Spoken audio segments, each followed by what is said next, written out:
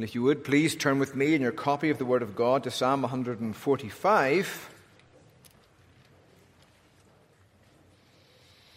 And as you do if you're visiting with us this morning, we are continuing our study in the heart of God. Normally we go through books of the Bible, paragraph by paragraph, chapter by chapter. But in the summer, with so many people away during the summer and vacation, we have a more topical series of sermons normally. These topical series are still exegetical. They're just not going through the Bible paragraph by paragraph. And this summer we're studying the heart of God in these morning sermons. The character of God, what is God like? What Stephen Charnock called the existence and the attributes of God. And we're studying the heart of God not for mere academic knowledge, like the way a veterinary student might study the intestines of a rat. We're not studying God like that. We're studying God as creatures, studying the heart of our Creator. We're studying as sinners, studying the heart of our Savior. We're studying as children, studying the heart of our Father. And our goal is to draw near to God, to worship God, to better know the one who knows us fully. That's our goal. Our goal, as Lewis would remind us, is to go further up and deeper in to the heart of God in true fellowship and worship. And this morning we're going to be studying the attribute of goodness. I'm going to read Psalm 145. The fathers used to divide God's attributes up. We have different ways of dividing up God's attributes. You might often hear the communicable attributes of God and the incommunicable attributes of God. That's very academic for a Sunday morning when you're barely half caffeinated. I apologize. But the fathers they often divided the attributes of God up into the greatness of God and the goodness of God. And that's a much more beautiful and frankly pastoral way of thinking about God. And that tradition, I don't know where it began, but it might begin here, because in Psalm 145, as we read it together, you'll notice that the first 7 verses or so focus on the greatness of God, and then there's a bridge, and then verse 8 following to the end follows on the goodness of God. Whatever the case, please listen carefully. This is the Word of God. A song of praise of David. I will extol you, my God and King, and bless your name forever and ever.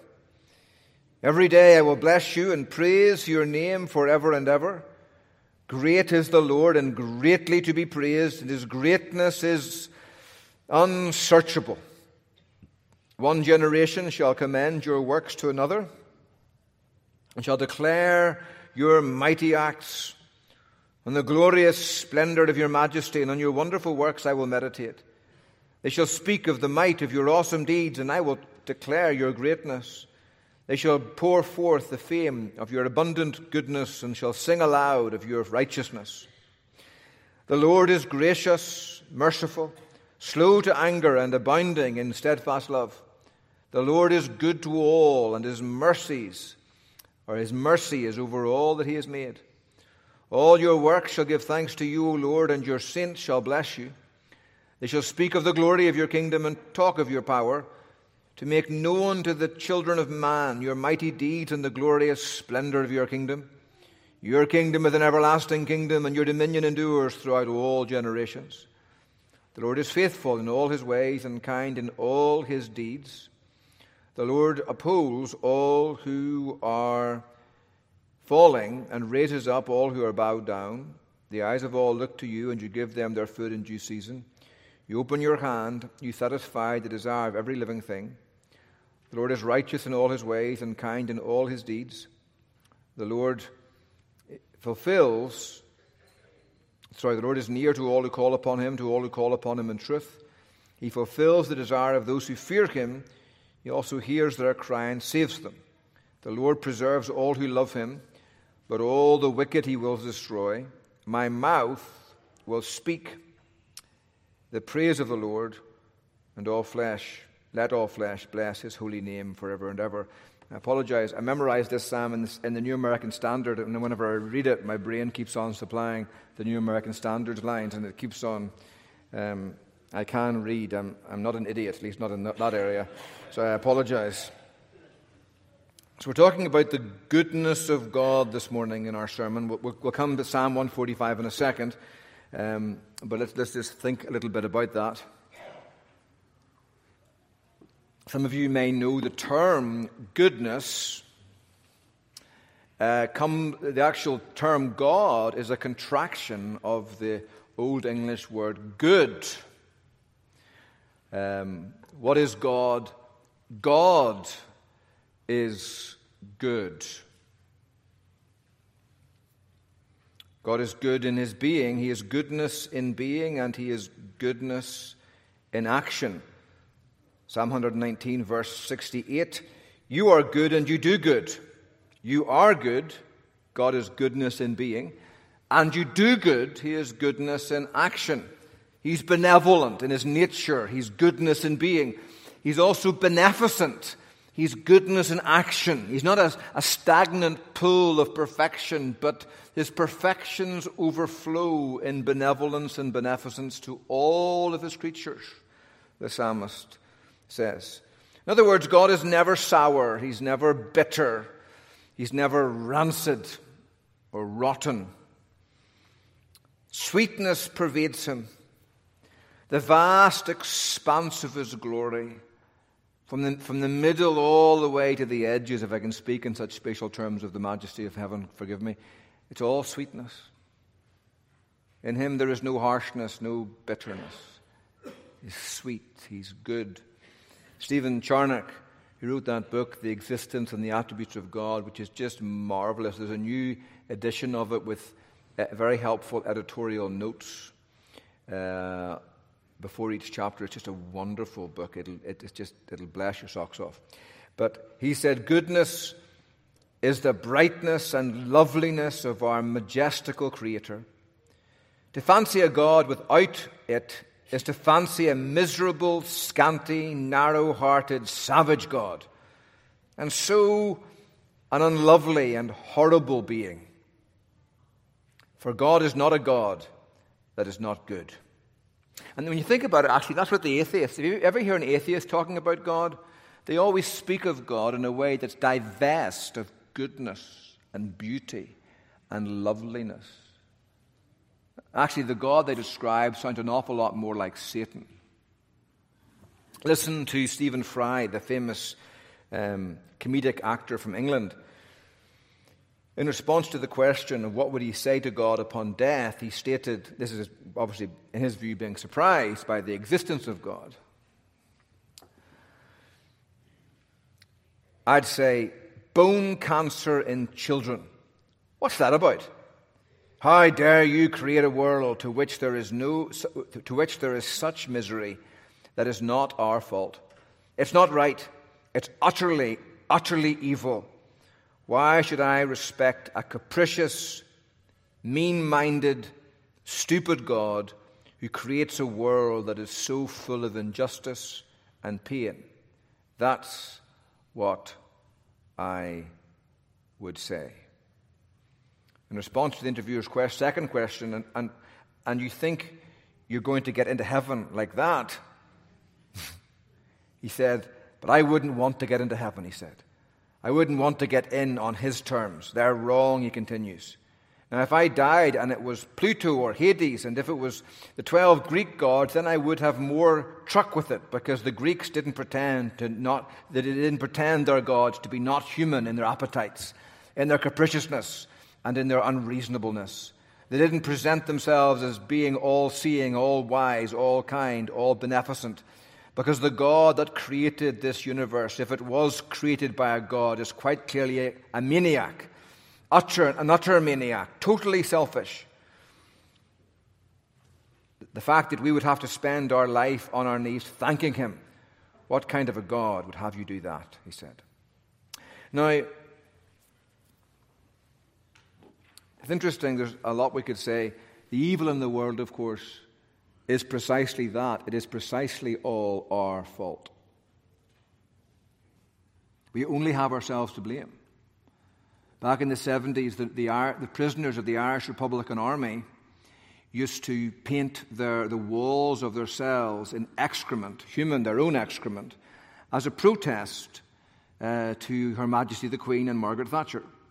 Margaret Thatcher, though, was uniquely smart. She just shuffled the prisoners among the cells because she knew it's much easier to live with your own excrement than somebody else's. And the prisoners cut out that malarkey immediately, right? But the fact that the walls of their cells were covered in excrement was their fault. It was their excrement, and they spread it. And likewise, the universe we live in is so full of evil. And when you forsake the goodness of God and the sweetness of God, should it surprise you that you turn away from Him and find a universe full of evil and bitterness? When you forsake the God of life, in whom life is found, rich, abundant, everlasting life, is it surprising that you turn away from Him and find a universe filled with death at every turn? The second thing I would say to Stephen Fry is, you still expect the universe to have meaning. Whence comes that instinct? You expect the universe to be fair. You expect the universe to be just. If there really is no God, that question is meaningless. There is no justice. Just the entropy of a universe winding itself down again to coldness, blackness, emptiness, and nothingness. But there's a deep instinct in the human heart from which the yearning for justice comes. Whence comes that instinct? And then, if God really were evil, how can you explain the beauty and the goodness of the universe? Young Rivers yawn and giggle, her bright-eyed, looking at, who was that just poured water on my head? There's a beauty and a loveliness there that an evil God would never have created. And if you look about the universe, you'll see echoes of the beauty and loveliness. And you look about human beings, and while we are all, to a man and a woman, ruins of Adam, like a ruined castle in Scotland somewhere, there's still enough of the majesty of God left in us to leave you scratching that we're much more than an ape. But I digress. Now, studying God, study His being, His works forever and a day. Go in and in and into God. Go in and in and in and in and into God. And fill all of the universe, every planet, with libraries and filing cabinets describing the nature of God in as exhaustive detail as you can. And you'll never in all the universe go to a planet in some far distant galaxy, behind some distant nebula, and in that planet, in billions of libraries, you might find a filing cabinet. Open that filing cabinet and read all of the files, and they'll all tell you fresh evidences of the goodness of God, His loveliness, His beauty, and His limitless glory. Now, when we think of the goodness of God, we're getting ahead of ourselves. What do we mean when we say God is good? Right? You say, that's a stupid question. Of course, I know exactly what I mean. Goodness is one of those words you learn as American. The first word, how are you doing today? Good? I know what good means. What does good mean? What does goodness mean for God? And you can't use the word good in your answer. And you suddenly find yourself going, oh no, what am I going to say? What is the goodness? What do we mean when we say God is good? Well, we're speaking of His excellence. In particular, His moral excellence. He is righteous, He's holy. His intellectual excellence. He is wise.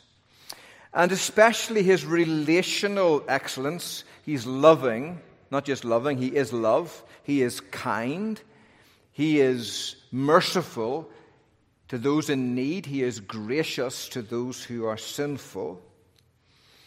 And in that sense, actually, theologians tend to reserve the term goodness for God for that relational excellence of God, His love, His mercy, and his graciousness. If you're familiar with the Shorter Catechism and that famous question number 4 that George Gillespie gave whenever they asked, they were going to study what is God, and they asked young George Gillespie, who was the youngest commissioner at the Westminster Assembly back in 1643, and young George stands up and said, "Let's pray. O God, your most pure Spirit, infinite, eternal, and unchangeable in your being, wisdom, power, holiness, justice, goodness, and truth." And someone said, "Write that down. That'll do for our description of God." It was such a wonderful prayer. And you notice in that answer, there's no description of God's love and mercy and grace. But he talks about God's goodness at the end of it. And goodness is like a catch-all phrase, like in your Windows computer when you click on File, a drop-down list appears. And when you click on the term goodness of God in theological language, the love and mercy and grace of God pop down as an expansion of that phrase. And there's biblical reason for that. If you turn back in your Bibles to Exodus 33, quickly, you remember the context of this. Israel are doing their best to de-redeem themselves. They've been called out of Egypt and out into the wilderness, and Moses is up in Mount Sinai meeting God in the cloudiness and the thick darkness and the thunder and the lightning, and it's terrifying. And Israel get tired of waiting. They don't like a God who keeps them waiting, and they say to Aaron, "Will you make us another God?" A kind of a visible representation of God. We're getting tired of Moses coming back. Give us a visible representation of God, one that is easier to see, easier to worship, frankly less scary, and more kind of ergonomic, more user-friendly. And you remember Aaron made a golden calf, a bull. And it was designed to represent God's strength. And he said, "This is the God who brought you up out of the land of Egypt." And at the risk of significant understatement, God was not at all impressed. And he came down and was going to wipe Israel off the face of the ground. He was pretending, but he was going to. And Moses, as a picture of Christ, stepped in between God and the people and said, "Lord, wait. And God intended that all the time, of course, but God stays his wrath. And rather than this golden bull being an opportunity for God to show his wrath, it actually became an opportunity for God to show his goodness. Moses says to God in verse 18, chapter 33, "Please show me your glory." And God said, "I will make my goodness pass before you, and will proclaim before you my name, the Lord, Yahweh. And I will be gracious to whom I will be gracious, and will show mercy on whom I will show mercy." And then God hides Moses in the cleft of the rock, remember. But then down in verse 5 of the next chapter, the Lord descended in the cloud and stood with Moses there and proclaimed the name of Yahweh. Yahweh passed before him and proclaimed, "Yahweh, Yahweh, a God merciful and gracious, slow to anger, and abounding in steadfast love and faithfulness, keeping steadfast love for thousands, forgiving iniquity and transgression and sin, and who will by no means clear the guilty, visiting the iniquity of the fathers and the children's children to the third and fourth generation." And Moses literally made haste and fell on his face toward the earth and worshipped. Now, notice that God is proclaiming his name, gracious and merciful and so forth. And God says it's his goodness passing before Moses. His goodness. His moral, his relational excellence and glory. There's a beautiful, when I first came to the Reformed faith, I read 2 books. One was A Sure Guide to Heaven by Joseph Allain, which scared the liver out of me. It was terrifying. What is a real Christian? And it was pretty terrifying. He was writing to an age awash with formalism and moralism and churchianity. And it was designed to expose people out of a hypocritical faith. And it scared the liver out of me, rightly so. And then But at the same time, I read another book called The Lifting Up of the Downcast by William Bridge, which was kind of the balm for the medicine. And in that book, William Bridge quotes this passage. He's describing talking to a covenant child who's maybe concerned about their faith, how they're standing before God. And Bridge says, He's Yahweh, He is your God. And He's strong. Elohim is built on the term strong. He's strong and mighty to save you. And the covenant child in this kind of conversation says, but I don't deserve God's, I've sinned. I deserve His judgment. That's okay. Look at the next part of His goodness. He's merciful. But I don't deserve His forgiveness. I deserve only His wrath. Look at the next name. He's also gracious. It describes God's wonderful penchant, His wonderful habit of giving love to those who deserve His wrath. It's not just His love for the undeserving, it's His love for the hell-deserving. But I've sinned against God's mercy and God's grace. Again and again, I've committed the same sins in the same order every single day. I've made no progress. He goes, but look at the next word. He's patient, slow to anger. He's not like gasoline that explodes in your face at the slightest spark. He's slow to anger. But I have such a vast variety of evil in my heart, the young man says. And he said, but look at the next word. He forgives iniquity, the hidden crookedness of the heart, that awful cesspool in your heart. The thoughts that go through your mind are shameful. And we know it. That's the word iniquity. Iniquity. And then transgression, those deliberate acts of disobedience. The border that God says, thou shalt not pass. Like Baxter in the morning, he has this little alarm on his neck that warns him, cross this invisible line in the yard, and your universe will change color. Sparks, electricity, and Baxter knows. He hears anything beep, the reversing of a lawyer, the lorry, my cell phone going off. He's totally neurotic. He thinks he's kind of like, what's happened? Where's the line? But then, every so often the battery will fade in that neck piece of his, and he'll go near the line, there's no beep, and he goes, I know Master says yes, but there's a squirrel there or somebody else walking along my road, and he'll run out after them. And we're like that. We cross the line our Heavenly Master says shall not be crossed. And it's transgression. And that He forgives iniquity, He forgives transgression.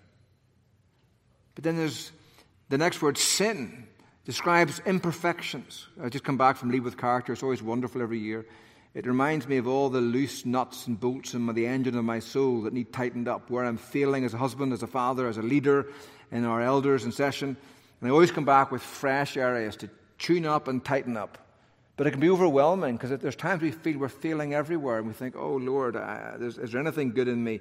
I'm falling short everywhere.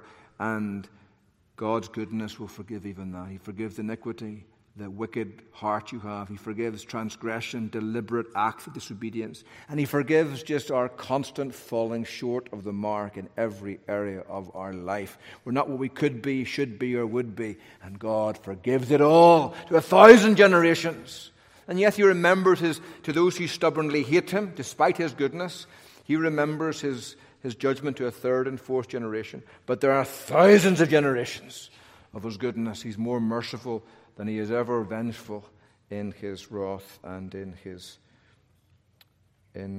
judgment. And all of that is summed up in this beautiful little term, goodness. Let's go back to Psalm 145. Now don't panic, this is not a second sermon or the beginning of the real sermon. You have a congregational meeting to vote on. So let's quickly look at this psalm together. As we said, there are two halves of the psalm: the greatness of God and the goodness of God. The greatness of God, 1 to 6 or so, and then he turns, and from 7 there's a bridge, and then from 8 to the end there's the goodness of God. And And there's 2 points. The greatness of God is a song for all times and all generations. And the goodness of God is a song for all creatures. First of all, the greatness of God, a song for all times and for all generations. I will extol you, O God, my King. I will bless your name forever and ever. Every day I would bless you. I will praise your name forever and ever. Why? For great is the Lord, and highly or greatly to be praised. His greatness is unsearchable. I want the worship of God to be my eternal preoccupation and my daily preoccupation. Sometimes children of the church will say to me, won't it be boring going to heaven? It's like an eternal worship service where the preacher always forgets to finish. That's a dismal prospect, you might think. If it was me preaching, it would be a dismal prospect. But in heaven, it'll not be that. It'll be delving into the unsearchable greatness and glory of God. How great is God? His greatness is unsearchable, do you see? Unsearchable. Easier for a mosquito to fathom the depths of the cosmos than for you to study and fathom the depths of the greatness of God. Think of little mosquito, boys and girls, little tiny mosquito, we'll call him Fred the mosquito, and you make him a little tiny spacesuit and give him a long tank of blood to suck. He's got a long way to go. Big tank of blood to keep him going, little snacks along the way. And put him in space and send him off to study the universe. And give him enough time, he could visit every planet, fly through every nebula. Suns would be difficult to be burnt to a crisp, but nonetheless, it's a flame-proof spacecraft. He could weigh every dust, every pebble in Saturn's rings, visit every cave. He could visit if you gave him enough time, he could visit every planet in the universe. And he could say at the end of it all, I have seen it all. But the angels, the host of heaven, every human being, give us eternity. We'll never get to the end of studying the heart of God and be able to say, I've seen it all. I've seen enough. Every day there'll be new evidences, new illustrations of the greatness, of the majesty, of the glory of God.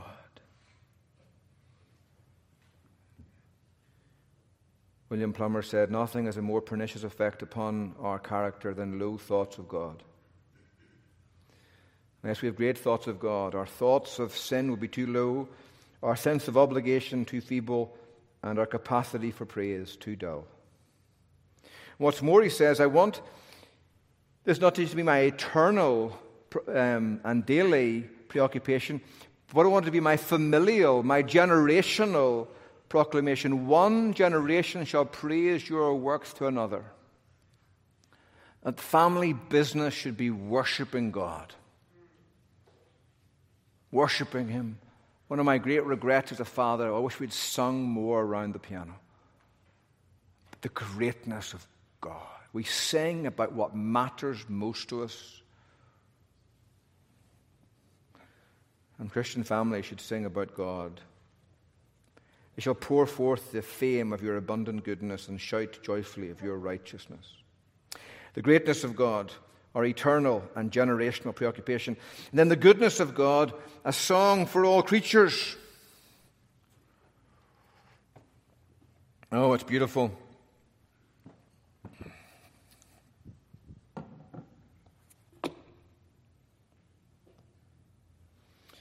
The Lord is gracious, merciful, slow to anger, and great in loving kindness. The Lord is good to all, and His mercies are over all your works.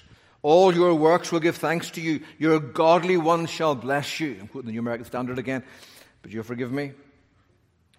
This is the goodness of God. His mercies are over all your works.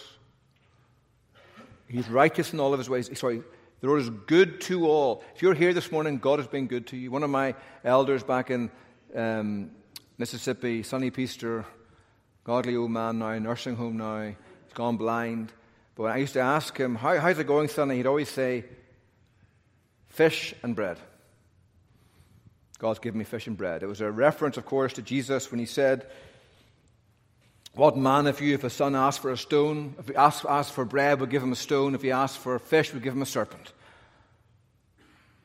He said, all God ever gives me is fish and bread. On my best day, my worst day. Fish and bread. God is good to all. Every human being, atheist to saint, can all say, even if they don't, I have tasted the goodness and mercy of God. Goodness and mercy of God. All your works shall give thanks to you, O Lord, and your godly ones shall bless you. It's universal in scope, and it's regal in effect. They shall speak of the glory of your kingdom and talk of your power, to make known among the sons of men your mighty acts and the glory of the majesty of your kingdom. Your kingdom is an everlasting kingdom. Your dominion endures to all generations. This goodness of God isn't just there in reality. It's not just there in God's character. The goodness of God is on the throne and in control of the universe. President Biden isn't in control. That's obvious. God save the Queen, man. Lord have mercy. His cabinet aren't in control. The Congress aren't in control. That's also obvious. China's not in control. Russia's not in control. The World Economic Forum, praise the Lord, is not in control. The goodness of God is in control of the cosmos. Though the wrong seems off so strong, God is the ruler yet.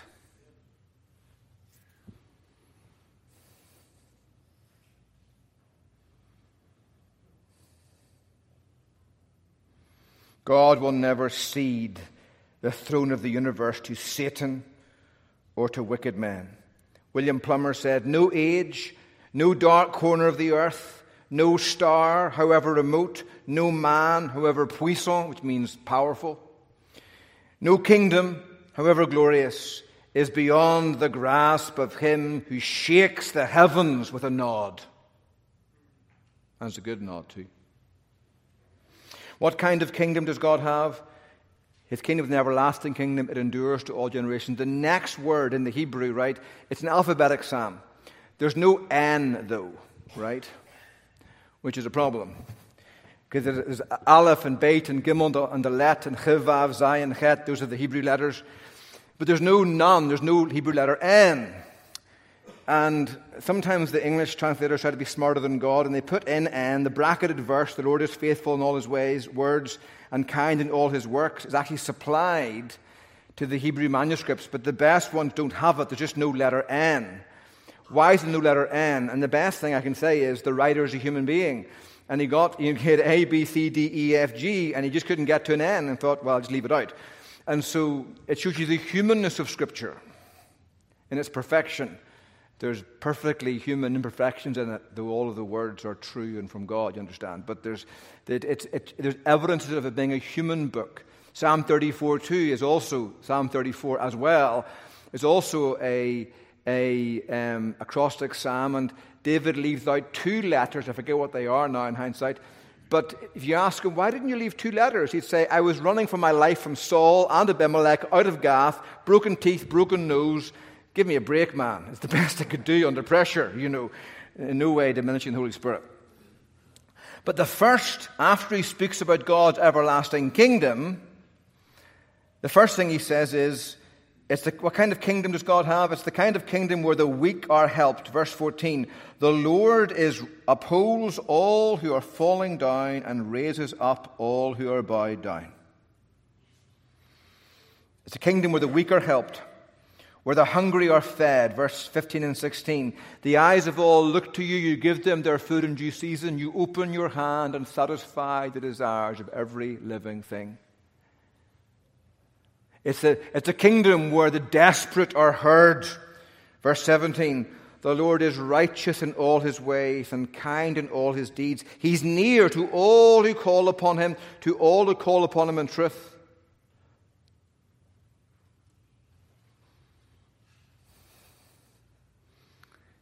He fulfills the desire of those who fear him. He also hears their cry for help and saves them. It's a kingdom where the desperate are heard and where the wrongs are protected. The Lord preserves all who love him, but all the wicked he will destroy. It's a kingdom where the wronged are protected. It's a beautiful kingdom. It's a glorious kingdom. It's a good kingdom.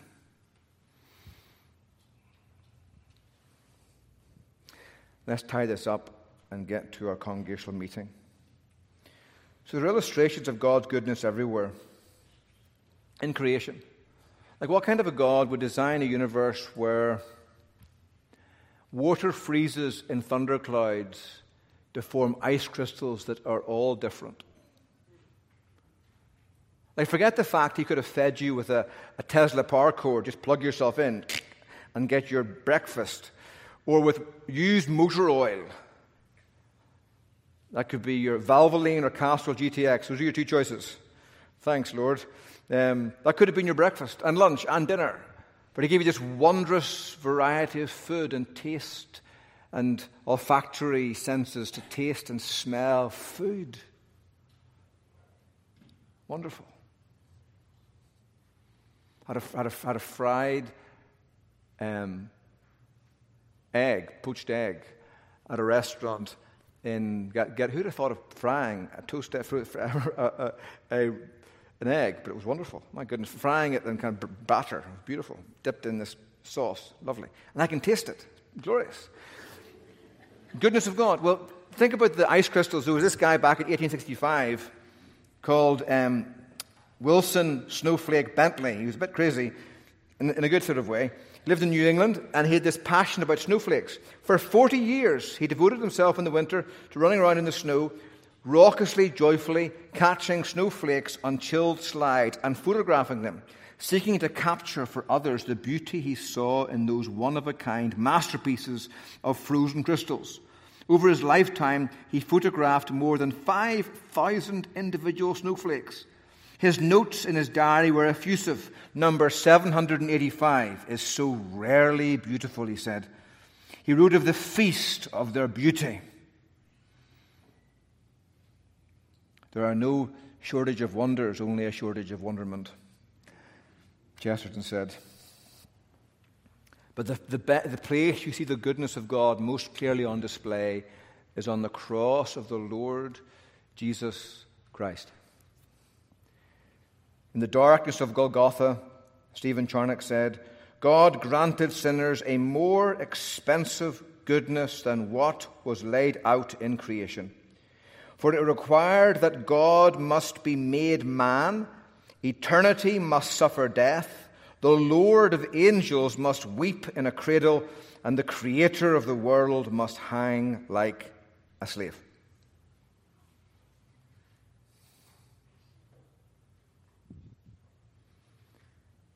A more expensive goodness. God had to speak to make the universe.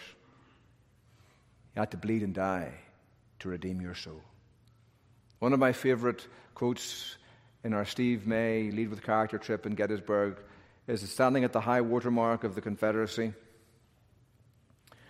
When young Isaac Avery, 34 years of age, Lieutenant Colonel, North Carolina boy, dies. And as he falls on the field of battle, he took a twig, broke it off, sticks it in his abdominal wound, and asked for a piece of paper and writes on it, "Tell my father I died with my face toward the enemy." It always grips me. It's in the North Carolina Museum to this day.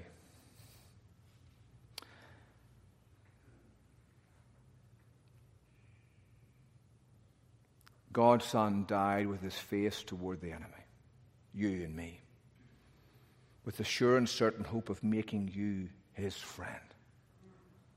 And Christ is here this morning. And maybe you're a young man, young woman, or older man or older woman, you've never embraced him as your Savior. And he's here, he goes, "Wouldn't you have me to be your friend? There's no refuge from me. There's only refuge in me. I will come and be your judge one day. But wouldn't you rather have me as your friend, as your shepherd, as your redeemer, as your savior, as your king? You'll never really know what worship is until you can say, I will extol you, O God, my King. You've got to submit to him before you see his beauty, his glory. There's only goodness in him, only sweetness in him. He would die for me and die for you while we were still his enemies, to make us his friends. Come to him, trust him. And maybe, Christian, you're here this morning and you're struggling because life's been bitter. Don't mistake the bitterness of your circumstances for the bitterness of God. Let the wasps out of your soul and receive the goodness and sweetness of God, who designed the snowflake and sent his Son into this world to die as his enemy, that he might make you, the enemies of God, his friends, and more than his friends, his sons. Taste and see that God is good. Let's pray together. Father in heaven, we thank you for your mercies. They're new every morning. We pray, Lord, that you would come and open our eyes to see and to taste of your goodness this morning for Jesus' sake. Amen.